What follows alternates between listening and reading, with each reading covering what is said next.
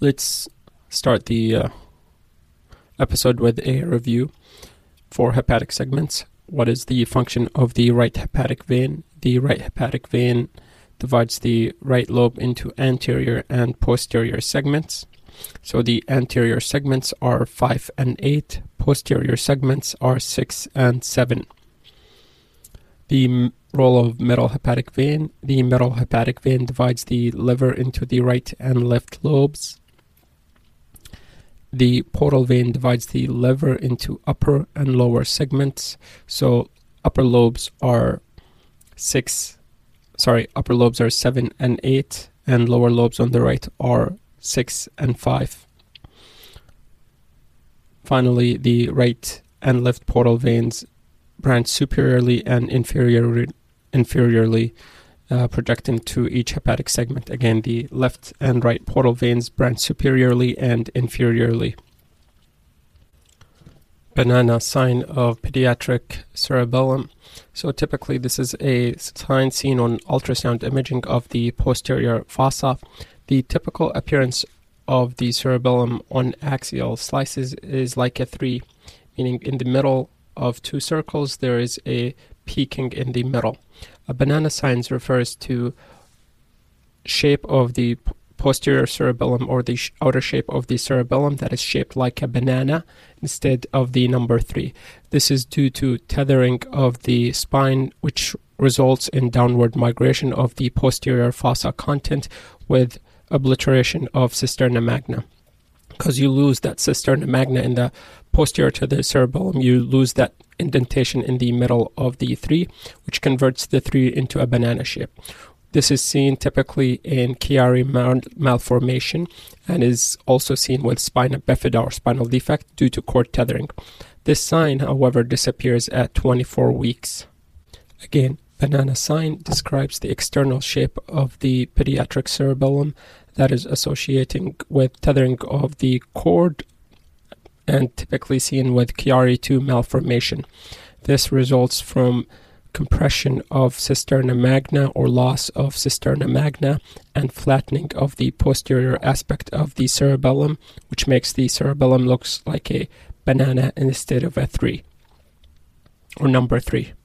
This sign disappears after 24 weeks. What's the key structure to identify on prenatal cardiac ultrasound? Really, the key structure to identify is the moderator band. We said the moderator bands are the hallmark of the right ventricle. When you can define the right ventricle, then you can define the aorta, where it's coming from, and be able to assess for normal anatomy. Candy-cane view is the view that profiles the aorta with the supraaortic branches and the descending aorta. Again, that view is called candy-cane view. CHAOS, or congenital high airway obstruction syndrome. This is an in utero high airway obstruction, typically due to laryngeal atresia, cyst, or a web or tracheal web, any part of high airway, meaning trachea or above, causes obstruction. It has very characteristic imaging finding in utero. The lungs are overdeveloped and distended and filled with fluid compared to small heart. Because of the distension of the stomach, the mass effect on the IVC obstruct drainage of lymphatic and blood from the abdomen, which can result in ascites.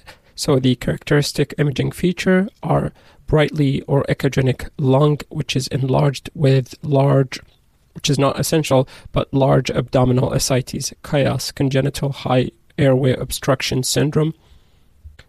Again, this can be from any reason that would obstruct the airway, including atresia, stenosis, web, or even neck masses. Castleman disease, otherwise known as angiofollicular lymph node hyperplasia. What this is basically a highly vascular, typically thoracic lymph node enlargement of unknown etiology. Can be multicentric. If it is multicentric, it will have B symptoms similar to lymphoma, so fever, anemia, and typically treated with chemotherapy or surgical resection. Again, key imaging finding is highly vascular, so lymphadenopathy. So the lymph nodes would be avidly enhancing on contrasted studies, and if we're doing an ultrasound, they will show Doppler flow through them. Again, Castleman disease, otherwise known as angiofollicular lymph node hyperplasia, just like it sounds, angiofollicular, so hypervascular lymph node enlargement. Pulmonary alveolar proteinosis. This is basically filling of the alveoli with proteinaceous lipid-rich material. It presents on CT scan as perihilar ground glass with septal thickening. Ground glass with septal thickening is termed or described as crazy paving. If you have not seen a picture of what crazy paving look like, you should Google it. So again, perihilar ground glass and septal thickening. If you remember, a couple of episodes ago, we talked about perihilar ground glass opacities and possible consolidation in another disease, which we refer to as PCP or pneumocystic gevrici. The key differences here is a patient is not immunocompromised. They can be, but they're typically not in pulmonary alveolar proteinosis. And there are no cysts. In PCP, cysts are typically present. They don't have to, but they're typically present. And the treatment for pulmonary alveolar proteinosis is not antibiotics, it's bronchoalveolar lavage. Basically, you wash out all this proteinaceous material from the lung. Again, pulmonary alveolar proteinosis, you see alveolar filled with proteinaceous material, and on CT scan we see perihilar ground glass with septal thickening, giving us the crazy paving pattern. Unlike PCP, there are no cysts and patient is not immunocompromised. The treatment for PAP is bronchoalveolar lavage. Imaging finding associated with intestinal scleroderma. I want you to think of very, very slow bowel whenever we think of intestinal scleroderma or scleroderma finding associated in the bowel. So in the small bowel, we see marked dilation of the bowel, particularly in the duodenum and jejunum. Again, think that there is a slow transit of content, and because it's really slow, the bowel would have to compensate and it would dilate. Duodenal finding would appear similar as if you have SMA syndrome, so compression of the distal duodenum, which result in dilation of that duodenum. The pathognomonic description for scleroderma in the small bowel is atonic, closely packed thin fold, and sacculations. So atonic because bowel content is not moving, with close spaced thin folds, and sacculation, again outpouching because the bowel is really, really slow in transmitting material. You can have slow transmit of barium, if we're doing a barium study, up to greater than 24 hours, which still remains in the small bowel, which is very, very slow. Again, to summarize small bowel intestinal scleroderma finding in small bowel, we have atonic, closely spaced thin fold with sacculation. In the colon, we also have sacculations, particularly on the borders of the transverse and descending colon. We have loss of haustration. Again, this is because of the distension of the colon, because of the slow motility, and finally stercoral ulceration. This is ulcerations because of retained fecal material that distends the lumen to the point where it causes ischemia, typically seen in the rectosigmoid colon. Again, colonic findings of scleroderma is sacculations, particularly at the border of the transverse and descending colon, loss of haustrations, and stercoral ulceration. What is the pes anserine muscle? Pes anserine muscle are the sartorius, gracilis, and semitendinosus. The mnemonic for it, I think, is say grace before T. Say is for sartorius, grace for gracilis, and semitendinosus is before T, which distinguish from semimembranosus is semitendinosus. Again, say grace before T, sartorius, gracilis, and semitendinosus muscles. All three muscle inserts on the medial tibia, anterior medial tibia. Again, let's talk about the pes anserine. So sartorius, gracilis, and semitendinosus, and the mnemonic is say grace before T. And these muscles insert on the anterior medial tibia. The semitendinosus is part of two muscles, the semimembranosus, which is not part of the pes anserine, and semimembranosus. The semimembranosus inserts at the medial tibia as well. Semimembranosus, semitendinosus, and biceps femoris make up what is called as the hamstring muscles. So the hamstring muscle of the thigh is composed of semimembranosus, semitendinosus, and biceps femoris. Semimembranosus and semitendinosus inserts on the medial tibia, and biceps femoris inserts laterally on the fibular head. The way to remember them is both semimembranosus and semitendinosus have M in semi, which is medial, and biceps femoris, biceps doesn't have anything.